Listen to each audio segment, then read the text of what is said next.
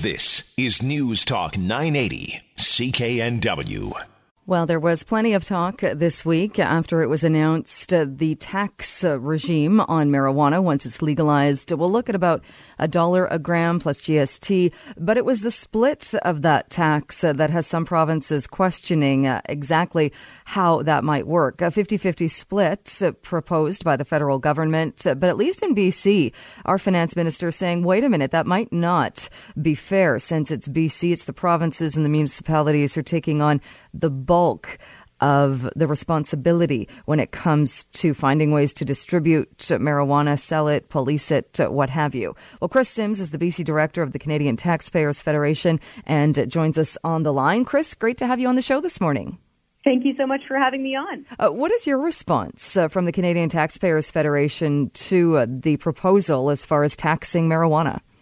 That's a great question, and it's actually something that we've put over to our thousands of supporters across Canada, and their opinions are mixed. It's everywhere from those who still aren't comfortable with the idea of having legal cannabis sold across the country, all the way to libertarians who say, why are they taxing it at all? And so while we understand that different levels of government are going to want their piece of the pie, our main concern is, one, that it's going to be taxed too high and just used as a cash cow, but two, that if they tax it too high, they'll tip that price over into the illicit market, meaning if you're a person and you want to buy marijuana and you're used to, say, spending $10 a gram for your very favorite weed, your very favorite cannabis, if governments get in there a bit too hot and heavy and they wind up having too many taxes on it, and you need to go into a big lit, bright store that is full of cameras and all this stuff and everything's on the record, we're worried that if they tax it too much, that they're going to drive the price up too high and they're going to scare people away from engaging in the legal market of cannabis. And we're worried that it's just going to create an illicit market around it. The same that we see happening in some areas of Colorado after they made their marijuana legal. Apparently, in some cases, you'll walk up to some legal marijuana stores and you'll be approached by people on the street trying to sell it to you cheaper illegally, or they've got the best stuff, or they've got different sort of stuff that isn't as controlled and regulated. And so it's a really complicated problem, and we understand that it's going to take a little while to get used to. We're also pointing out that it's not just, like you said, the province and the feds, but like you pointed out, the municipalities are jumping up now and saying, hey, we're the ones that shoulder about 60%, they say, of the policing costs and trafficking costs and all that sort of stuff. They want the money too. So now if they need to increase that $1 on the gram of weed sold, then that, we're worried, is going to make it cost too much money. And so every time we hear government talking about how much of a windfall of taxes they're going to be getting out of Canadians, no matter what they're doing, we're always concerned about it. And so we've been talking directly with the province of British Columbia here in Victoria, and so we're quite concerned about it. But so far, so good. We like seeing some of the proposals that are coming forward, and that July 1st deadline is looming very quickly.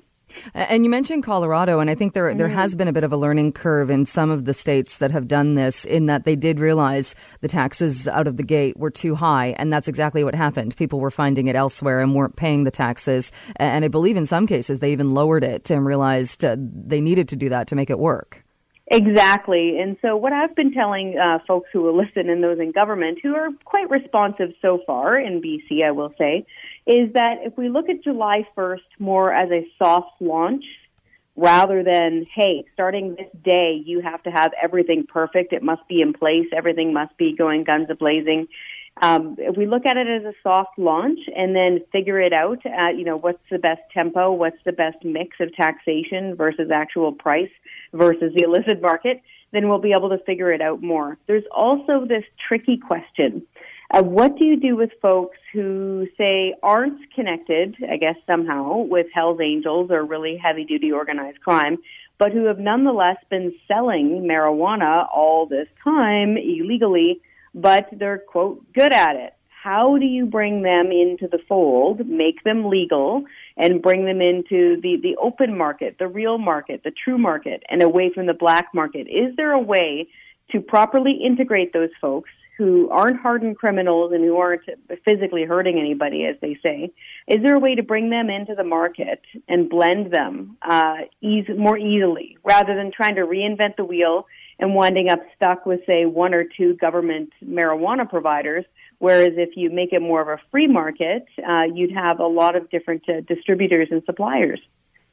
There certainly are a lot of questions. I know it was raised in the last couple of days as well with the tax. If the tax is also applied to medicinal marijuana, the fact that people who have been using that all along now face higher prices also. Or if they manage to get a tax exemption because it's quote-unquote medicine for those folks who are using it for medicinal purposes, then are you going to have a rush of people who then want to go get a prescription for their marijuana? Because in the end, after a few months, if you look at your balance sheet, it's cheaper for you and you're saving taxes.